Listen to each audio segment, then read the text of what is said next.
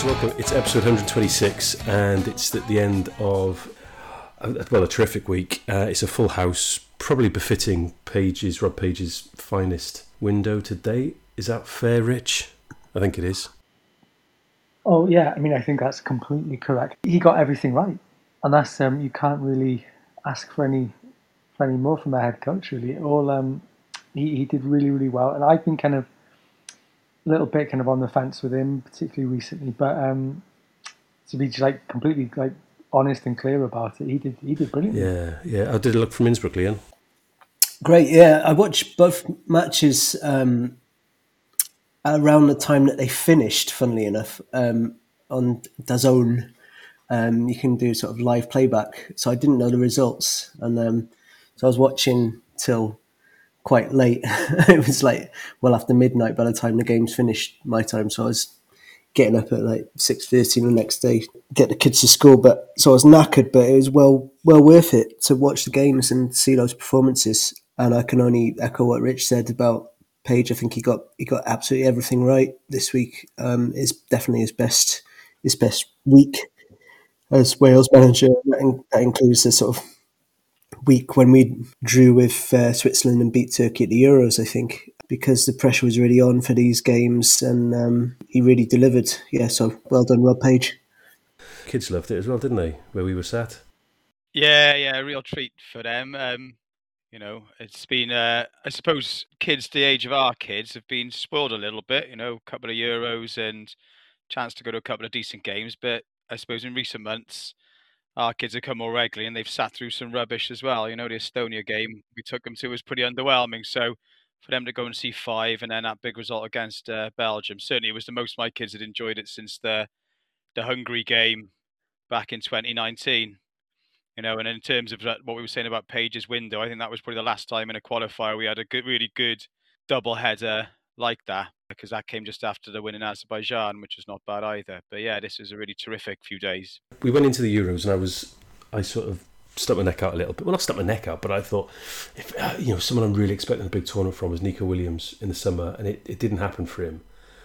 And over the course of the two games, so it's almost like an aggregate basis, those two performances are about as good a consecutive pair of performances as we've seen from anybody in quite some time. And I'm struggling to think of a pair of consecutive performances like that. But even when you say that, and you've got for all the plaudits he got, you're kind of thinking there were performances all over the park in both games. So I'm really pleased for Page. I'm really pleased for him because I think he's had a massive amount to deal with. It's not just the uncertainty over in which he, the situation in which he took over the job.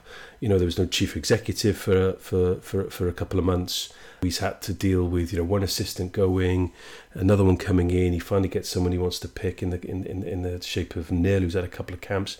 Just seems to have sort of clicked for him at the absolute right moment.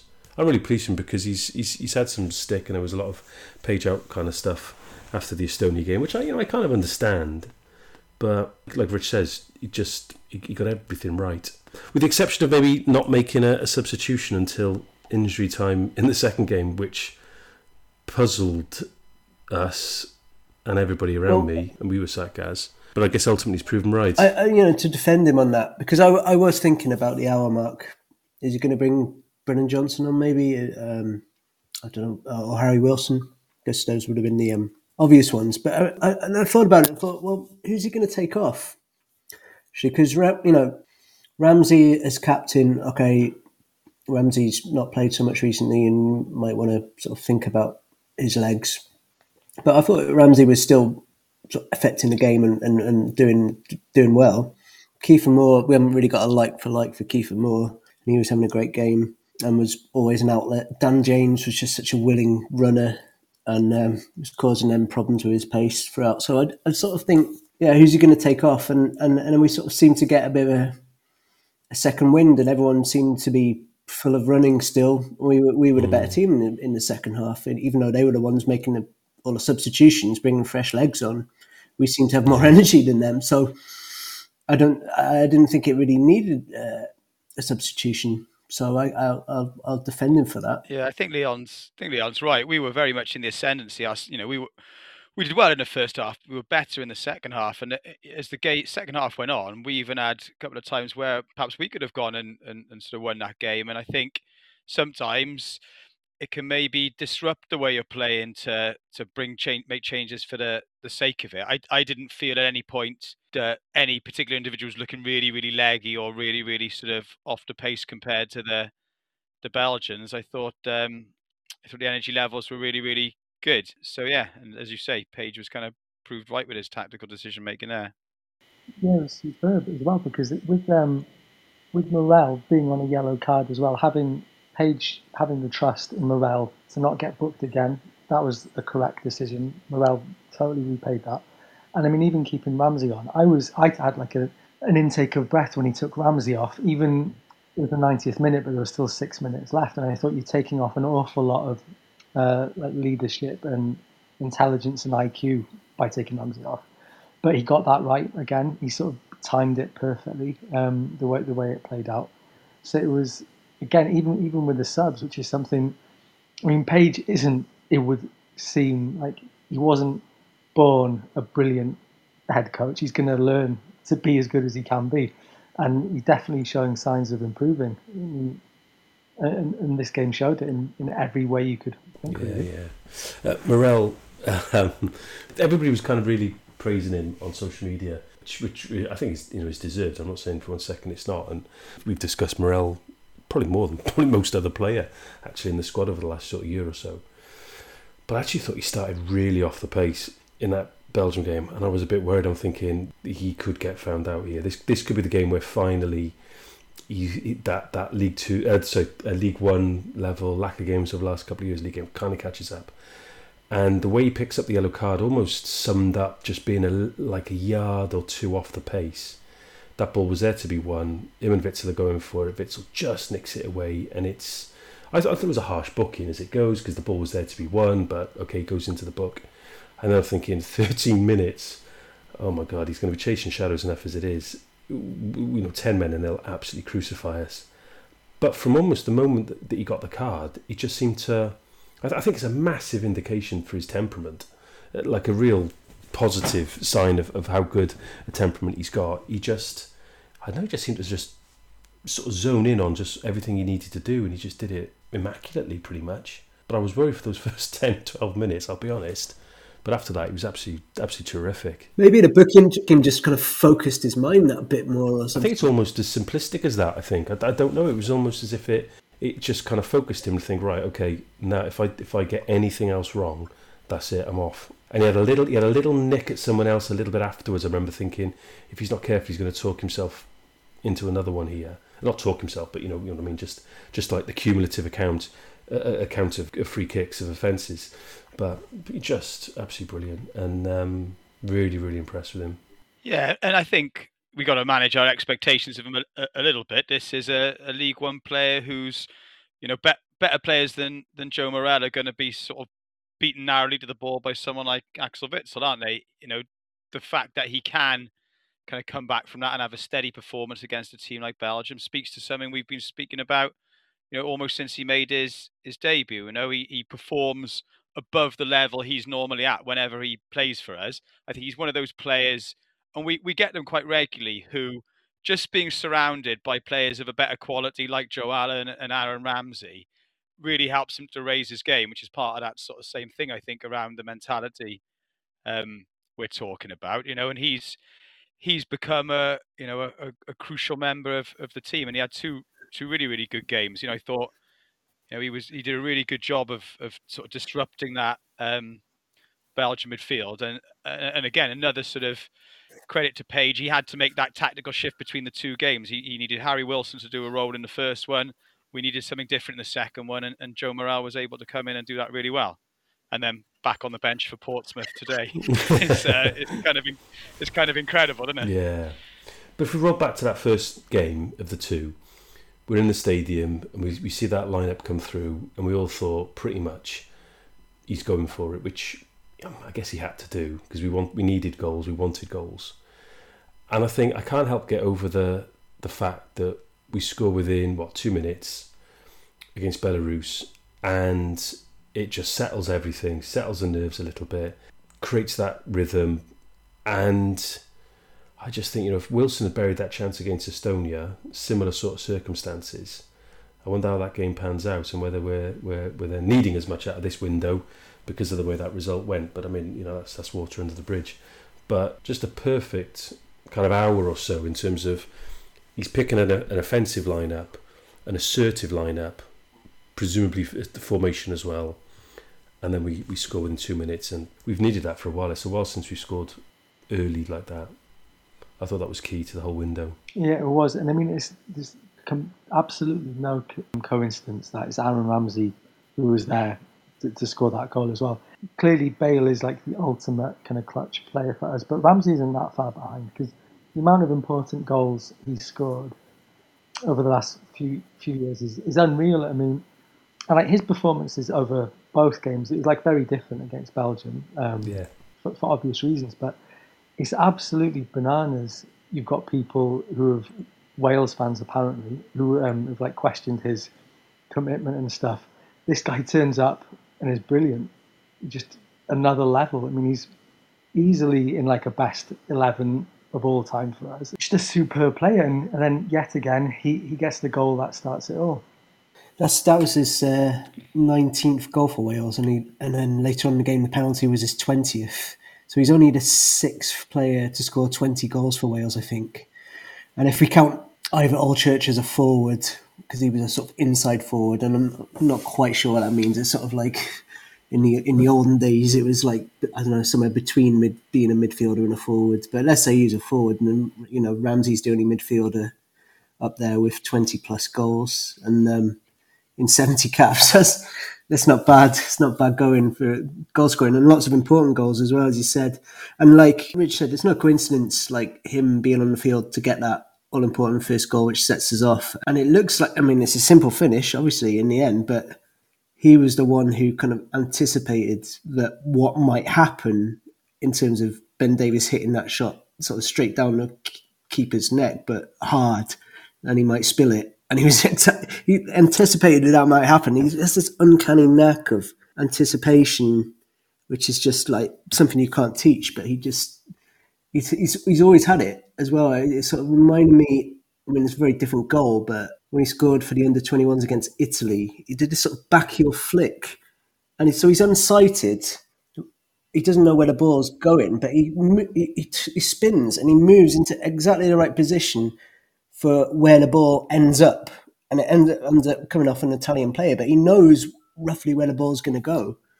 It's just an amazing sort of anticipation. He knew where that ball was likely to go, and he just, there I am, and I put it in the back of the net. Absolutely. On that point of the anticipation that Leon's talking about there, I watched I was watching the highlights back today, and like on another couple of commentaries where I've seen it, commentators are falling over themselves to say what an easy chance. He couldn't have hoped for an easier chance because he finds himself in all this space on the edge of the 6-yard box. But that's a measure of what happens in that play and what Leon's talking about. If you watch sort of closely the slow-mo and the freeze frame, he's made his way back out and back onside the second that ball goes clear. As the sort of offside freeze happens when Ben Davies is hitting that ball, Bale's still offside. If it breaks to him, he's offside, it's no goal. Ramsey is already back out onside and turning to get back into that space. So when he arrives in that huge amount of space, it's because literally everybody else has been watching the ball. He's known exactly where he needs to be, and that's why he's so crucial for us, because he's an exceptional world-class player at that sort of thing. He's got that sort of striker's instinct and anticipation for that, as well as all the other attributes to his game as a sort of number 10 and a midfielder. And the fact he was able to run as he did for 2 games with so little football behind him as well is, without him, I'm not sure those 2 games go anything like as well as they did. I'm certain they don't.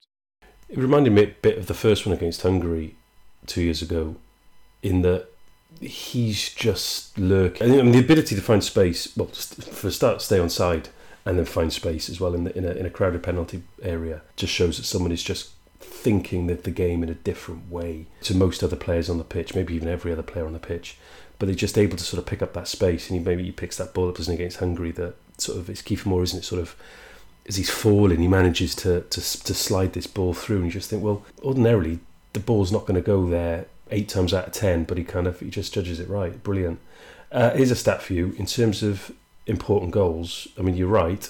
Obviously, he scored. That was his 19th, as Leon says. He gets the second, gets the penalty for 20. Of those 20 goals, only 2 haven't been in competitive fixtures, and I hadn't quite realised that's how important his goals tend to be. They all tend to have points riding on them. So he scored against Scotland in the 3-0, the first game at Cardiff City Stadium, and he got one in the against Northern Ireland in that Carling Nations Cup thingy, which I don't think we can argue is competitive. I mean, for that matter, even 1 goal in the Nations League, so 17 of his goals have come in qualifiers or in the Euros final tournaments themselves.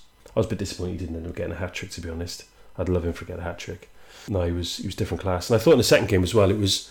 Because we often talk, don't we, you don't want him in a 2 in midfield. It's not that sort of player.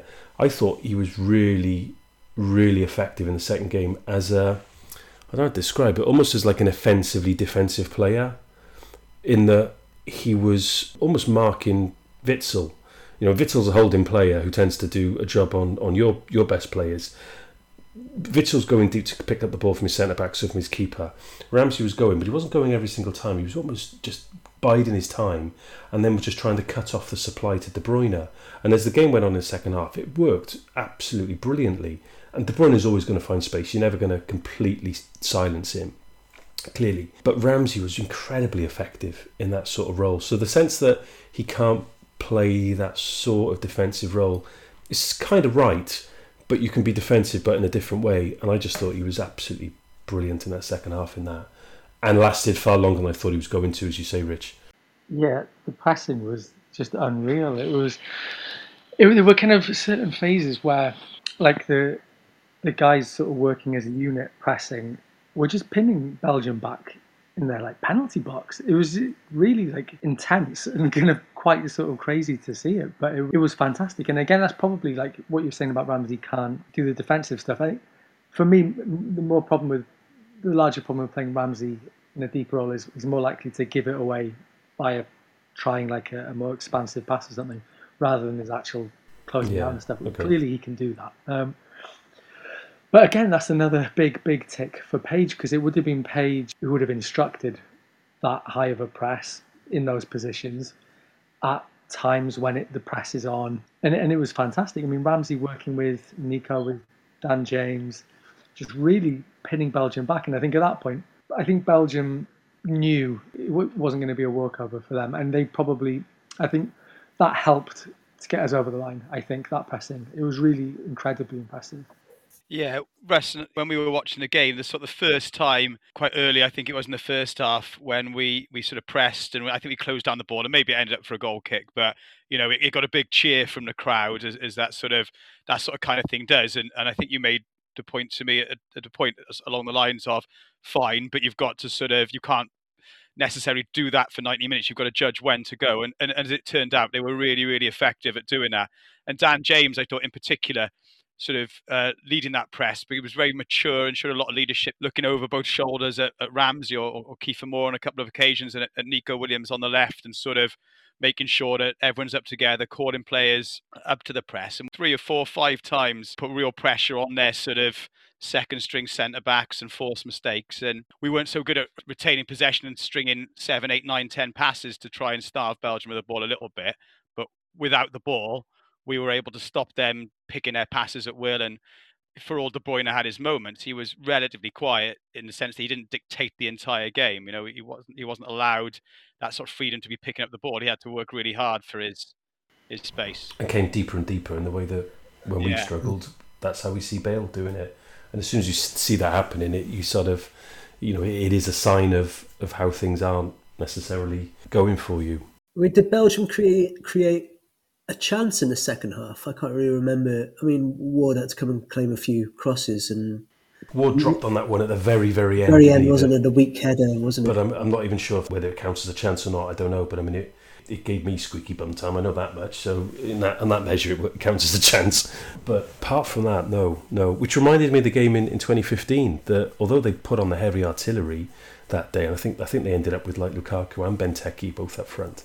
And artillery doesn't come much heavier than that. they almost kind of inversely, the greater attacking threat that they had, the less chances they created, and that's kind of how it felt a little bit. Not that they ended up going as direct as they did that night from memory. I mean, should we read too much into the fact that Belgian lineup was missing a lot of quality, still had a lot of quality, but it was missing a lot of quality and caps and experience. There was a couple of people who played winning only their, making their debuts. Castile's, not first choice, only his third cap. Do we read much into that, or do we just go, listen, you don't get a bad Belgium side? Yeah, I would say the latter. I would say those players are going to be desperate to try and get in the World Cup squad, and if they're making their debuts or they haven't had much time playing for Belgium, they'll be really keen to impress. And these guys are playing at like top clubs. They're all like top flight players. I mean, I saw something, I think it was like the Guardian report on the game or something, where there's a Belgian fan saying, "Oh, well done Wales, you beat our third string team," or something. Well, even sort of players like their third choice striker, like Origi, has scored in a Champions League final, and he's coming up against players in our team. Joe Morel, he's on the bench at a League One club. Virtually all our defence isn't a regular first choice pick for their team. The goalkeeper doesn't play. Our wing-backs haven't started a league game this season. I think Ben Davies is probably the only one of our centre-backs that's played a top-flight game this season in that match. And then, Mepham's hardly played for Bournemouth in their league, in their second division. So, I mean, let's give ourselves some credit here. We're coming up against top players, and our players are not playing at that level, and we really, really competed. So I don't buy that argument that Belgium were really weakened or whatever, and they still had total quality out there with De Bruyne and Witzel, players like that. Yeah, and I'm mostly in agreement with Leon on that. There were 3 players in that team for us who play consistently for their clubs: Dan James, Joe Allen and Kiefer Moore. The other 8 don't. And Dan James actually only recently, since his move to Leeds. That Belgian team, okay, missing players, but player for player, it's a better team than nearly anyone we're going to get in the playoffs, bar perhaps Italy and Portugal. So that's a challenge and it's a great performance, whatever. I think the only sort of meaningful counter argument to that is in that second half, when we were doing really well and we did have periods on top, there wasn't an urgency from them. They didn't need to go and try and win that game. A draw suited us, and actually a draw wasn't the end of the world for them. It didn't stop them winning the group. So we were playing out that game against a team who didn't need to force anything, and that did help us a bit. But even so, that's a good Belgian team with good players who play for top European clubs. Yeah, I noticed they sent out, I didn't notice this on the night, but certainly looking back, they sent Vertonghen on late on. I managed to miss that. Just the 135 caps under his belt. Martinez has done this, and they did it in the game in Belarus, where he rotated. So you look at their phenomenal record in qualifiers over the last 7 or 8 years, and they've lost like 3 or 4 competitive games at all, most of them in the tournaments, And in that spell, there's been occasions where Martinez has tried a few players and given some fringe players an opportunity. So it's not as if playing a weakened team, second, third string, however you want to define it, has not contributed to that as well. That's part of that whole, inverted commas, golden generation and the run that they're on. Just look at the technique for that Torgan Hazard volley, and De Bruyne's pinpoint free kick just floated to him, and the way he just sets himself for that and hits it. I mean, that is just sheer quality of the highest order. That's what we were up against, Well, yeah, after the game, I mean, I kind of was thinking this is like a top 10 performances of all time for us. I mean, it was like so impressive. And then if you sort of factor in the potential importance of the game, giving us the home tie in the playoffs, I mean, it could be like a history changing, an all-time defining result for us, because had we been playing away in Italy in the playoff semi-finals, we've got maybe a 1 in 10 chance, maybe not even that. We'll take anyone at home in the playoff because of this result, and then potentially then after that it's in our hands and we might be going to a World Cup. So yeah, for me it was a titanic performance against a really, really good team. You never lose in qualifiers. That hopefully could prove to be true. Although if I were to rain on the parade a little bit, and I guess I will, since that's kind of my thing, the significance of that draw and that performance will probably only have any kind of longevity if we qualify for the World Cup. And, you know, of course, yeah. it is starting to dawn on us now, I think, a little bit as we sort of look towards March, that playoffs now are not what they used to be, and we struggle with playoffs in the old days. 3 teams out of 12 in those playoffs are going to the World Cup, aren't they? And Portugal and Italy are 2 of those teams. So yes, great to have a home draw. Great to know that first game's at the Cardiff City Stadium, probably against a team. Hopefully, we'll avoid Poland, who know we've got a really good chance of beating. But crikey, that second game, whoever it's against, is going to be a real challenge, and is potentially away in Portugal, potentially away in Italy. So there's some other really, really big nights coming. But if we can get through that, if we can be one of those 3 teams, we'll look back on this Belgium game, and you know, it will take on a real significance when we sort of tell the story of getting to that World Cup and the World Cup itself. Until we get them in the quarterfinals of the World Cup. There's only 13 spaces for European UEFA members in this World Cup, which I hadn't quite realised was so low until I went back to look. And it's pretty brutal, isn't it, for UEFA nations to get to the World Cup? And you know, the other associations or confederations, whatever they're called around the world, would say that Europe had more than had a fair shot at it over the years. But if we were to nab one of those 13 spaces, I think that's a phenomenal achievement. No, it would be. Before we get to sort of talking the playoffs in more detail, let's not beat around the bush here to put in an AC/DC reference in for you, Russ. Yeah, nice. Yeah, like it. Yeah. That's our best ever World Cup qualifying performance. Ever. To finish second in a 5-team group, we've never done that before. The only times we've finished second before has been in a 4-team group in 65, when that wasn't enough because only the top teams went through. But that group was sort of done and dusted, I think, before our last 2 games anyway, because the Soviet Union just ran away with it.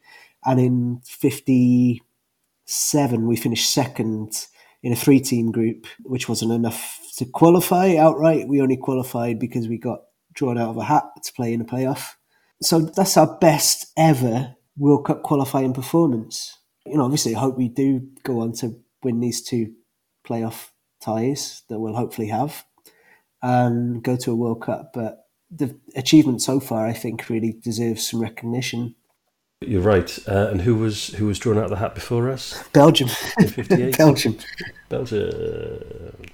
Never too far away from us and qualification efforts. Yeah, I think that needs to be said. And I don't know. Maybe I've not been paying attention, but I'm not sure that's necessarily been quite, picked up on quite as much as I would have perhaps expected. Maybe it's kind of get lost a little bit in all of the complicatedness of, that's not a word, is it? The complexity of the way qualification is these days compared to those pretty taut 3 and 4 group teams of yesteryear. But with another decent side in the group, it's not like it's been completely full of minnows and the draw went for us. Even Czech Republic were a decent team. I mean, there were 3 teams in that 5-team group that were at the Euros. It's a terrific effort, and it comes back to what I said at the start. I think Page deserves a huge amount of credit for navigating it as far as he's navigated it to date. There's obviously still a bit more to do, as Gaz says. Yeah, I think on that point, I hadn't really considered it at all in the terms Leon puts it there, but he's absolutely right, and I think it speaks to then that issue with the number of European teams qualifying, because for most of our lifetime, finishing second in a World Cup qualifying group, okay, it might have been playoffs rather than automatic qualification in some years, although it wasn't always. But in those days, getting into a playoff for a World Cup was 50-50 chance. Well, finishing second and getting to a playoff now is still only really 25% chance. So maybe it doesn't seem on the face of it as perhaps impressive. But for a team like us, what should be our expectations when we go into a group like that? Our nearest rivals in the group, the Czech Republic, who are traditionally a really strong European team, well, we took 4 points out of 6. Didn't we? Plus we took some points off, or took a point off, the top ranked team in the group. By any other measure at any other time, that would have been a really, really good performance, notwithstanding those couple of drop points against Estonia. Maybe that's another challenge that still sort of lies ahead. Having 2 weaker teams in your group and just guaranteeing that you've got 12 points there is something we still need to get a little bit better at. But yeah, actually, the way Leon described that, not enough has been made of that at all.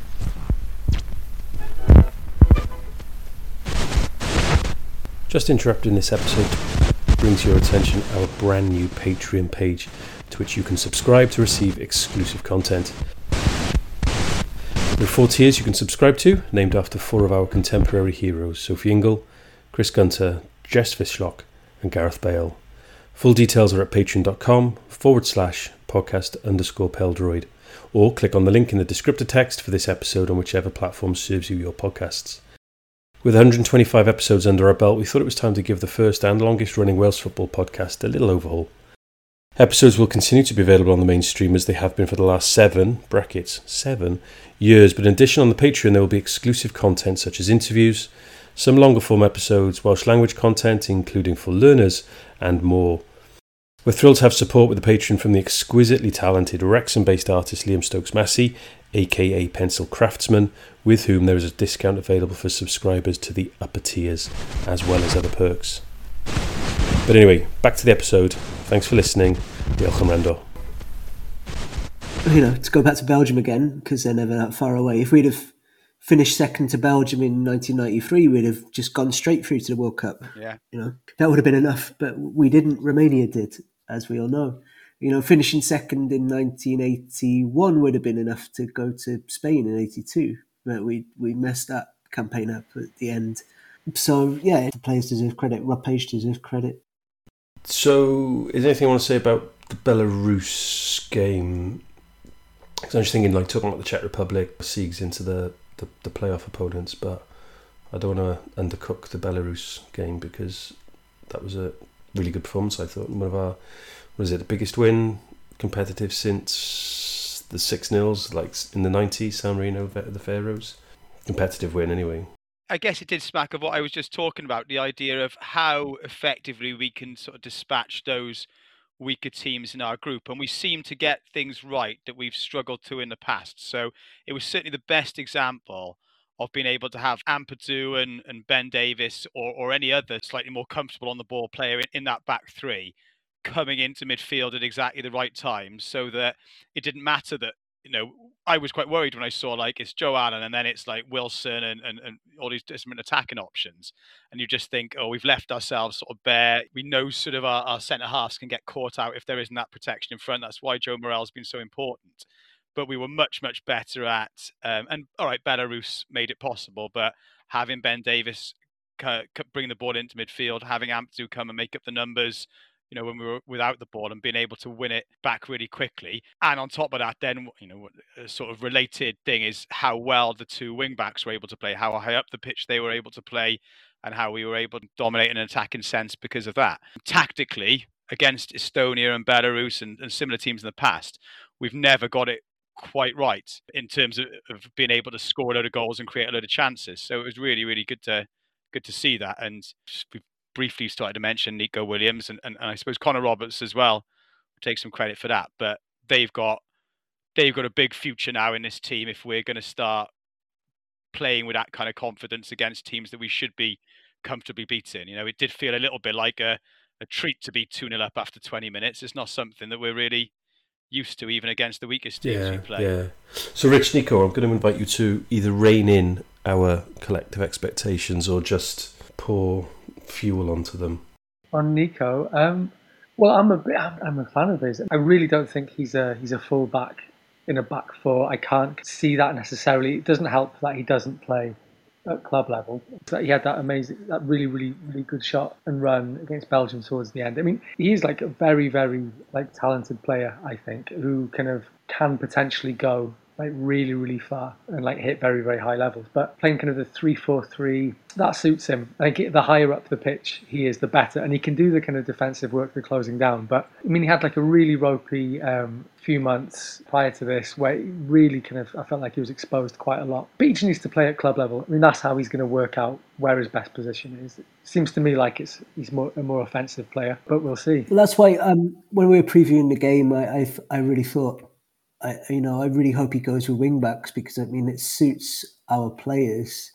I sort of mentioned Nico Williams because I heard he played well for Liverpool in the League Cup at least, and I like him as a left wing back. I like him cutting in and getting shots away, and he scored from one obviously against Belarus, and then he nearly scored from one with an absolutely terrific shot about 7 minutes from time against Belgium. At the moment, at least, I like him as left wing back. I really like Connor Roberts at right wing back. We've got two wing backs there, like full of energy, full of running, who score goals as well. We just haven't had that for a long time.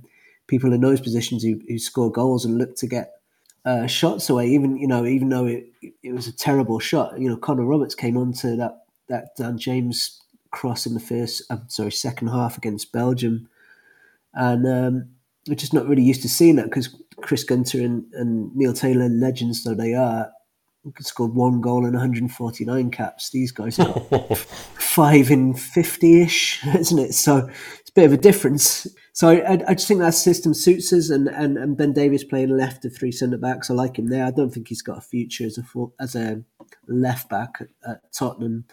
If he is going to play games at Tottenham, it'll be in that position, and that's where I like him playing for Wales, and that's where he's played most of his games for Wales. And Ampadu as a centre-back who can step into midfield like he did against Belarus, I like him there.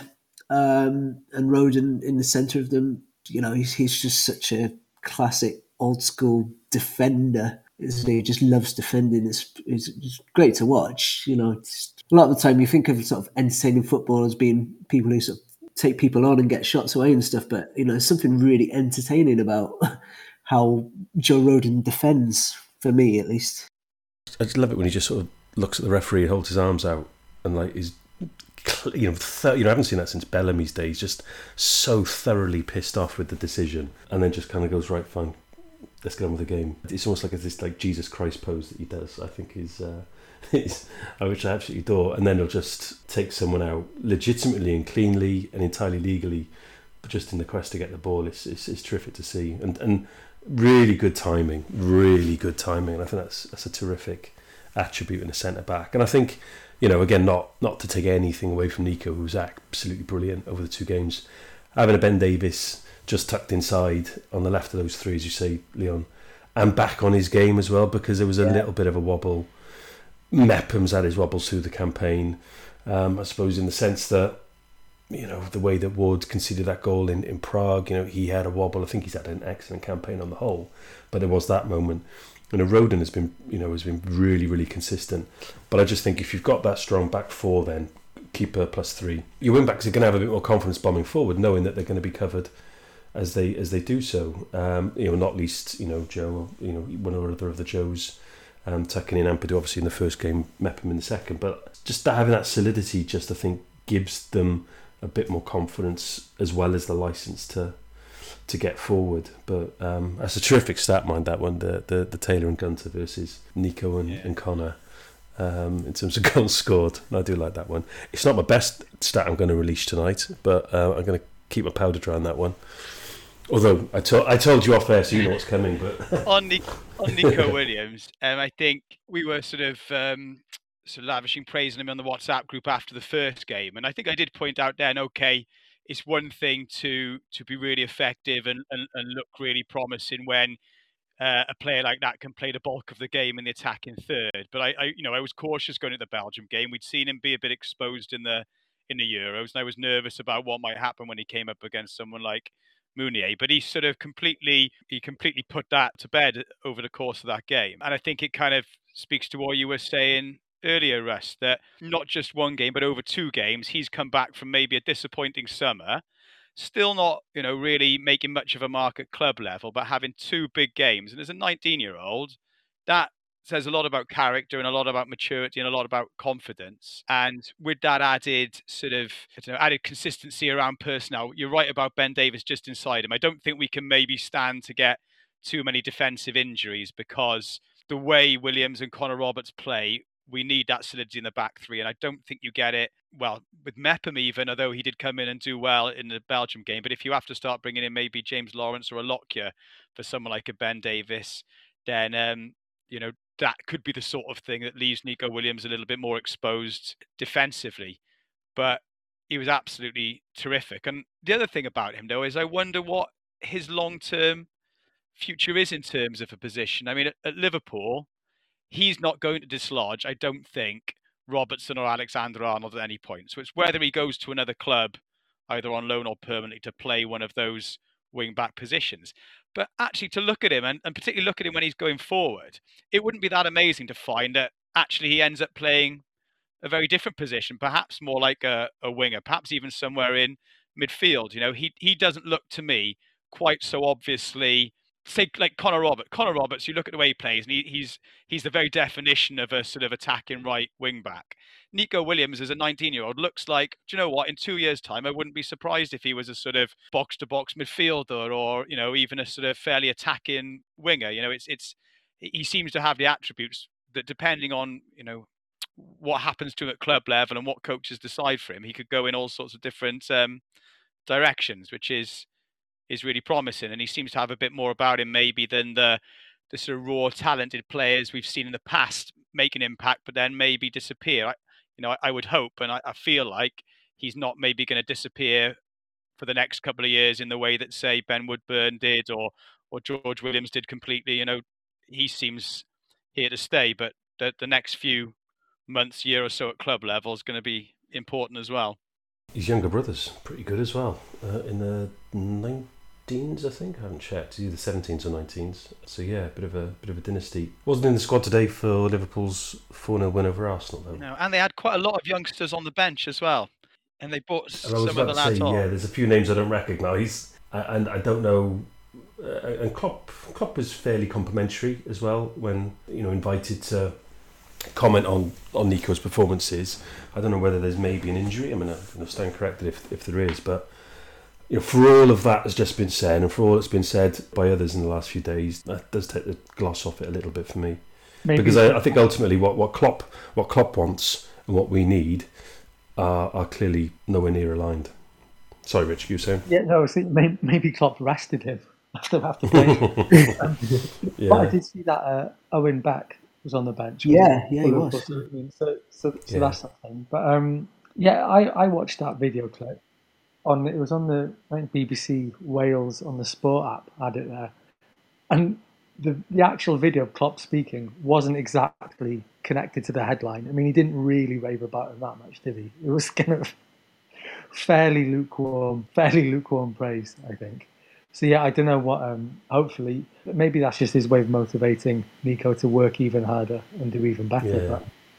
But we'll have to see about that. Maybe I'm sort of seeing what I want to see or thinking what I want to think, but I can't see Nico Williams going the way of some of those players we've had who've kind of prolonged their time in the under-23s for just too long and maybe regressed, in those sort of early 20s before, in case maybe Harry Wilson's done all right in the end. But he's got an air about him that just, I don't know, I can't imagine him being happy to not kick on and not play football at a decent level. There were two moments, one in each game, where he did a similar thing. He sort of bent those shots in that just missed. The one that went straight just over against Belarus and the one that was saved against Belgium. And both times he walks off and he's got this sort of, on the one hand, this sort of quite confident looking strut in the way he sort of strides off with this sort of bounce, which kind of seems to sort of give this sense of a really kind of confident player, but without any of the kind of arrogance. The way he reacted also had this purposefulness, which was just right, back to it, next one, and get on with the job. And he just looks like sort of player who's hungry, who wants to play. I can't see that he's going to knock around in Liverpool's under-23s for much more than another year or so. Surely not. Yeah, a loan move in January would be good for us, but as I said, Klopp might have other plans. I think to kind of finish up on Nico, like he has been starting regularly in the League Cup, and I think he was man of the match in the last round when they got through against Preston. I think it's up at the quarter-final stage. So if Liverpool are in that competition, he'll be at Liverpool because Klopp will want to play him in that competition if he's fit, I'm sure. So like if they're still in it come January, I don't think he will go on loan at this point. I'm not quite as concerned and thinking, he needs to play desperately at this point. Let's just see in a year's time, because I mean he's 20 years old. He's talked about how like playing against Salah and Mane and Firmino, these guys in training every single day is making him a better player. I mean that's some schooling, that, isn't it? Defending against those guys. Liverpool clearly are one of the best teams in the world at this particular point, and they have brilliant fullbacks. options in his position. So I think maybe a little bit more patience is required. But I can also, I understand it. I understand the frustration because we've just seen these brilliant performances from him, and we're thinking, why isn't he playing at club level? Why isn't he playing? Yeah. Do you remember Sorba Thomas? I think he's a fantastic addition in that he's a good first choice backup on either side because he can play either side. If we're going to play wing backs from now, wing back seems to be his position. I think he's like third in line basically. So if one of those guys is injured or suspended, he comes in for me at this particular point. That's part of what gives me half a curious hope for what I was saying earlier. I could imagine, and all right, it would take certain things to happen in player development at club level. But I could definitely imagine 3 or 4 years down the line as playing with sort of Sorba Thomas as a left wing back, maybe even Reece Norton Davis, I don't know, and Nico Williams having by that point become more like a central midfield player. I think he could play. He's got the potential to develop in lots of different ways. I think maybe part of the issue at Liverpool and with Klopp is that it doesn't strike me as that obvious, exactly what sort of player he is yet. And he's only 19. We're light in central midfield, looking at our sort of younger players and what happens when there's no more Ramsey and there's no more Allen. So it's an interesting possibility, at least. But obviously, we'd have to see where the next few years pan out. A good point on his age, of course. Yeah. 20. It's 20. I think he's only 19. He turned 20 earlier in the year, but yeah, born in 2001. Oh dear. I've gone off. He never lived through the Bobby Gould years. No. And I think what's interesting as well with him, let's have a look, 17 caps. He's not been on the losing side many times either. There are defeats there, but certainly in competitive games. So again, it's this sense that these young players, yes, they're getting caps, but they're not getting them a generation ago in losing efforts more often than not, in the way that Hughes had to get some new blood in the way Toshak had to blood them. Being young and coming into a winning side, I think is clearly a lot different. Should we look at the potential playoff opponents? Have I read this right? We're kind of like the bottom of the seeded teams, aren't we? With that point, we've got a promotion from the unseeded into the seeded ones, if I've read it all right, which guarantees us a home fixture, clearly, avoids Portugal and Italy, but there's still obviously decent opponents. Everybody seems to be going a little bit hot on North Macedonia. Personally, Leon, I think I quite fancy Austria. Am I right to think along those lines? I fancy Austria as well, as long as we get it tactically right this time, because we didn't the last time we played them in Cardiff, in the first half at least. And obviously everyone remembers the Woodburn goal, but bringing on Andy King at half-time is key to us getting some sort of control in midfield, because Coleman got it completely wrong in kind of letting Alaba completely dictate that first half. We should have been 2-0 down at half-time. But they're not a great side. No, I fancy Austria out of that lot. Austria are one of the teams in there by virtue of the Nations League, aren't they? They finished fourth in a pretty average group. Well, it must be an average group because Scotland finished second in it. But Denmark were the only really team of any consequence in their group. They finished below Israel. They lost 4 games in that group. They're not all that. Ukraine, I think, are not all that either. They won 2, drew 6 of their games, so they didn't get beat, but they had a pretty average group as well. Finland and Bosnia and Kazakhstan, okay, are not awful teams, but they're not great teams either, and they were struggling to sort of win too many games against them. Czech Republic, I think we know we've got nothing, necessarily to fear from. And then North Macedonia, I'd say similarly. So if we could avoid Poland, I'd probably be happy. Yeah, I did notice someone who on Twitter, I can't remember the name, sorry, I have to give them a shout out later at some point, but it's someone who said they've been watching Poland quite a bit recently, and apart from Lewandowski, which is a big apart from, he thinks they're pretty average. But, they do have Lewandowski, who's one of the greatest strikers of all time, quite frankly. So I would rather avoid them. Yeah. Yeah, I would agree with you. But even if we do get Poland, I'd still feel kind of we've got a more than decent chance of beating them, and particularly playing at home. I would fancy us for sure, even against Poland. Is it right that on the 26th, when the draw is, they draw the whole of each route? Is that right? So we'll know who we've got in the first game, but then will we also know if we're at home in any potential final, and which two teams our opponent would potentially be from as well?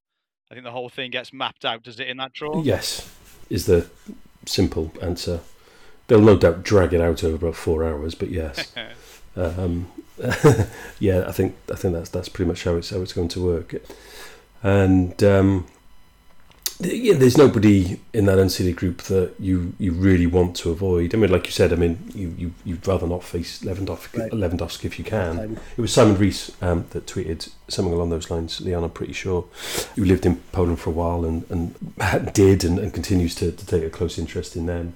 Weirdly, they rested Lewandowski, and I'm trying to think the other player it was. I can't remember his name now, but weirdly sort of rested them, even though they weren't injured. Ended up losing to Hungary, I think it was, wasn't it? Which meant they slipped into the unseeded. So, as much as this parallel kind of has any relevance, when it comes to like the playoffs in the league, for example, I always favour those clubs that kind of just get, even if they've just finished seventh in the maybe in the final playoff position, if they've got there on a run rather than that team that's dropped from like second to third on the final weekend.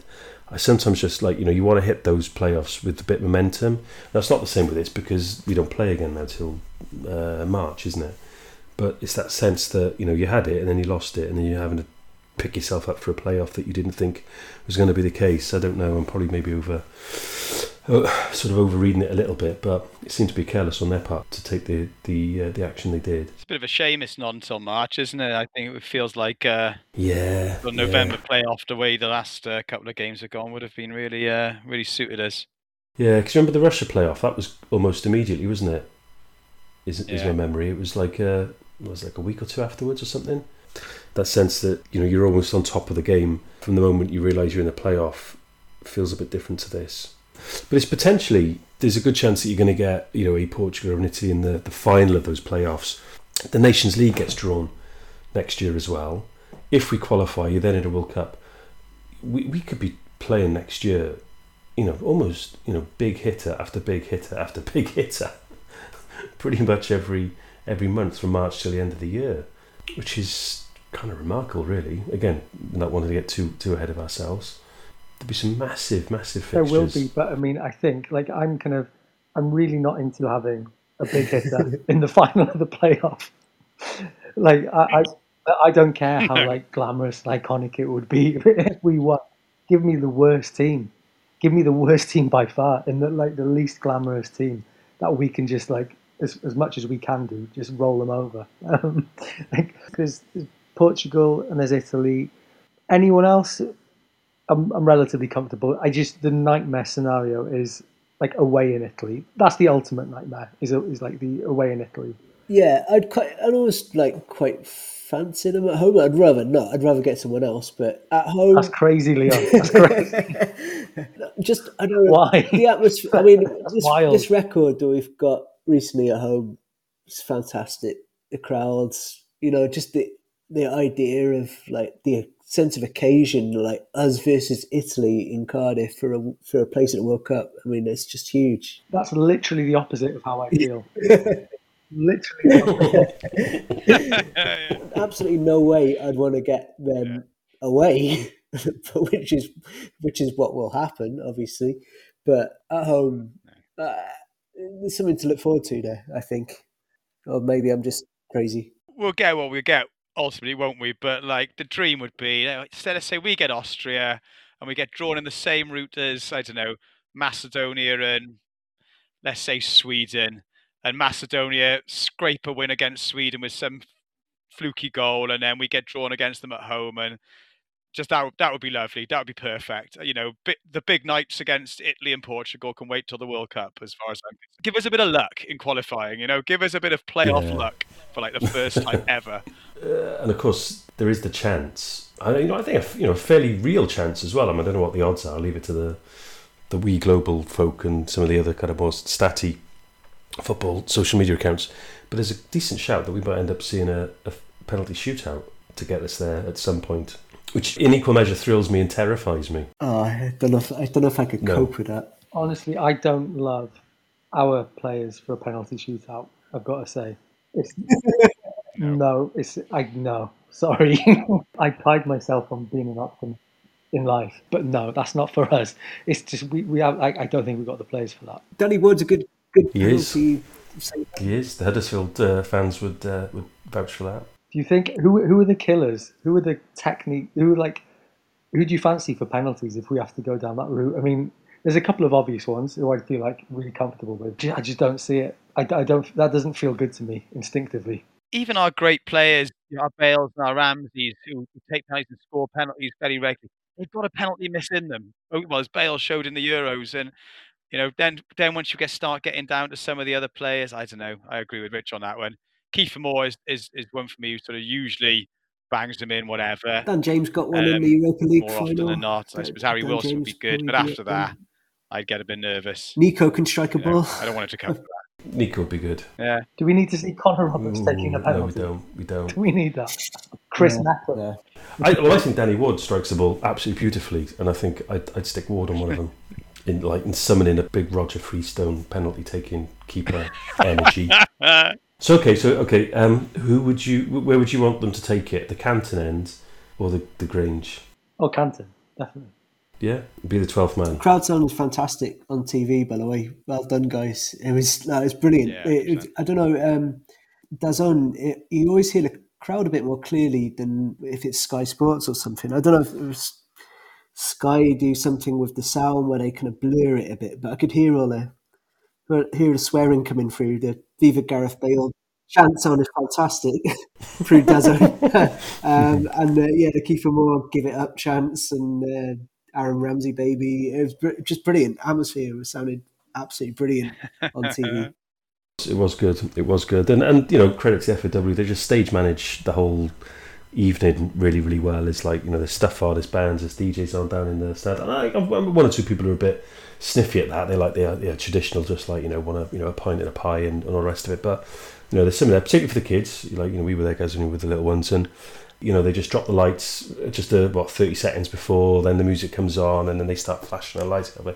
My youngest went to the Belarus game, and it's just like wide-eyed. It's just like, what is this? They manage the evenings really, really well, to be fair to them. Yeah, got a lot of time for the match evening experience. And games under the lights are always a little bit more enjoyable than the daytime ones, in my personal view, anyway. So well done to Neil Mooney for shutting down any talk of moving stadium for the playoff, which is clearly and obviously to anyone who follows the team an absurd idea. But well done him for being so categorical and clear on it. Yeah, I mean, I sort of read that. As soon as I saw the headline, I was like, well, what was anybody really actually thinking that? Is this something that needs to be said? But okay, perhaps it obviously does. But it was almost like a non-news item. But yeah, no, I echo that sentiment. Yeah, absolute non-starter. The razzmatazz, I think, is one of those things. It's either great or it's rubbish, isn't it? Ultimately, it depends how the game goes. The razzmatazz and the sort of the lights going down and the Zombie Nation and the light shows and all of that, they're good because we've got the results we wanted. If you drop points against Estonia, then they look stupid, don't they? But yeah, no, I always find my kids had a whale of a time. So, more of it. It's fine.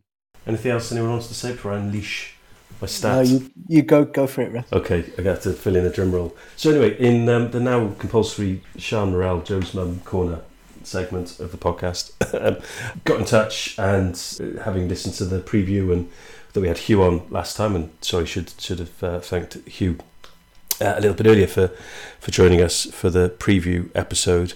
We made reference to Sean. Joe's mum listens, and she got in touch between that episode and recording this. I mean, no surprise to us. Really pleased with how Joe played, particularly in light of maybe a slightly slow start and picking up that early booking. And she dropped this stat on us, which I big stat head myself. Anyway, I loved it. That was Joe's 25th cap against Belgium.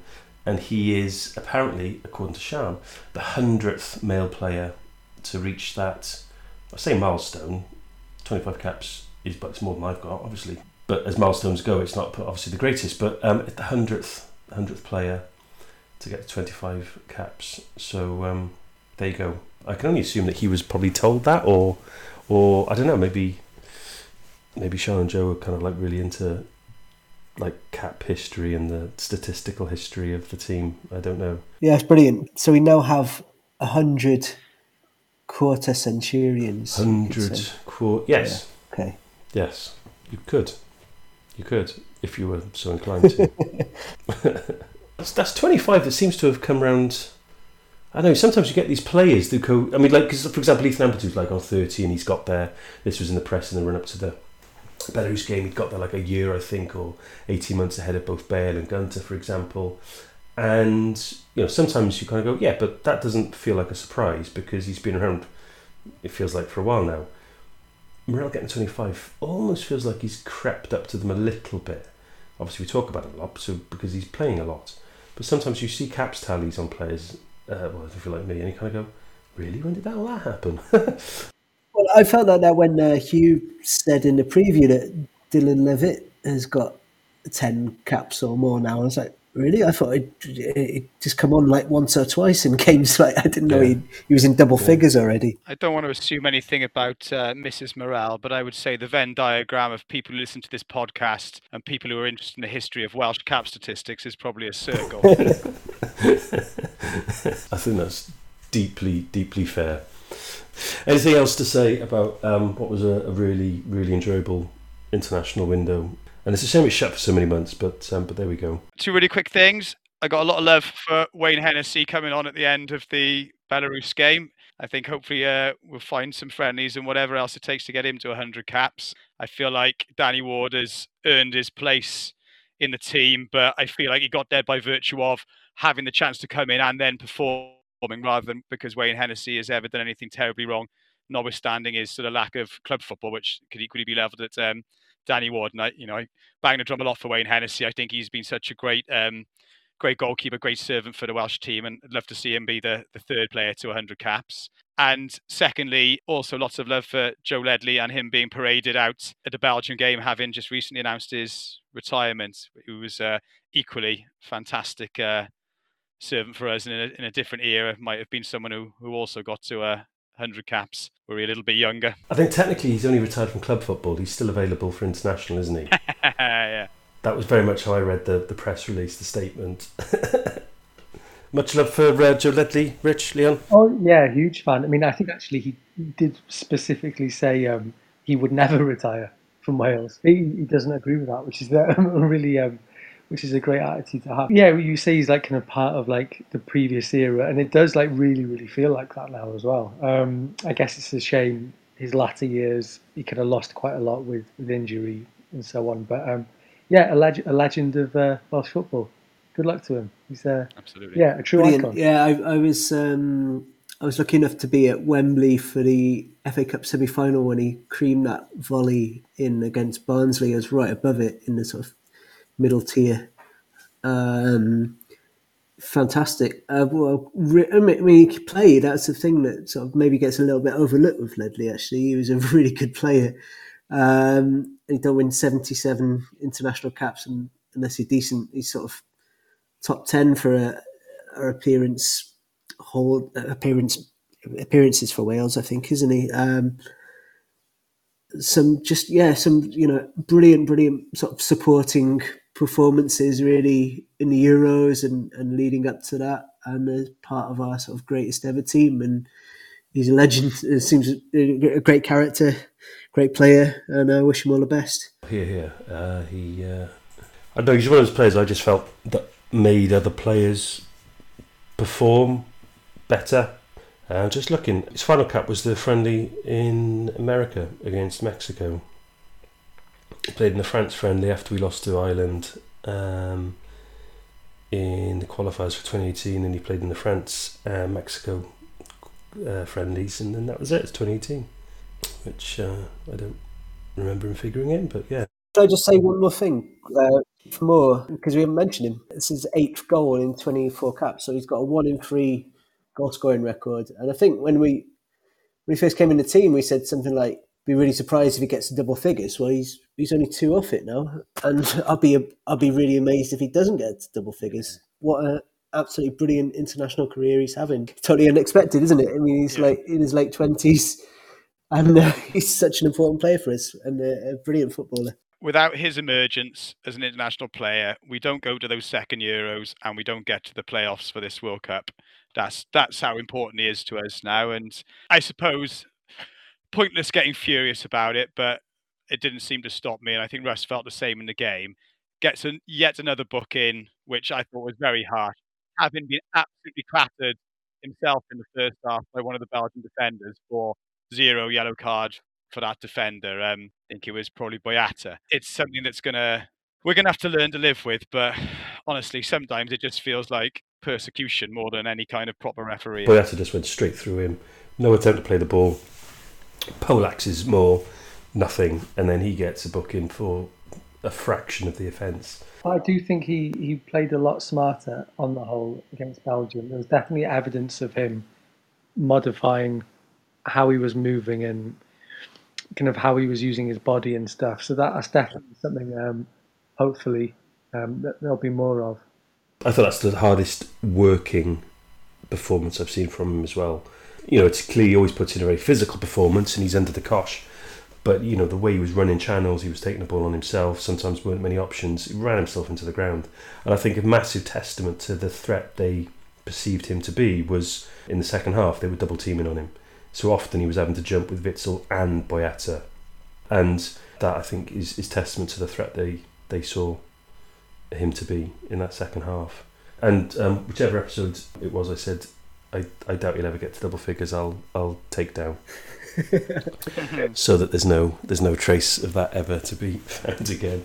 More than happy to be proved wrong. What's the audio equivalent of a screenshot? Because I'll have to go and, is it an audio shot? I'll have to go and get an audio shot quickly now. Sneak one off. Belarus friendly, wasn't it? I think he made his debut, so it's probably around that time.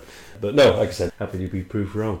So let's leave it there. It's a late one for all of us, even later for you, Leon, and maybe you get together to have a think about the playoff opponents and that route to the World Cup that will all be mapped out next Friday, 26th.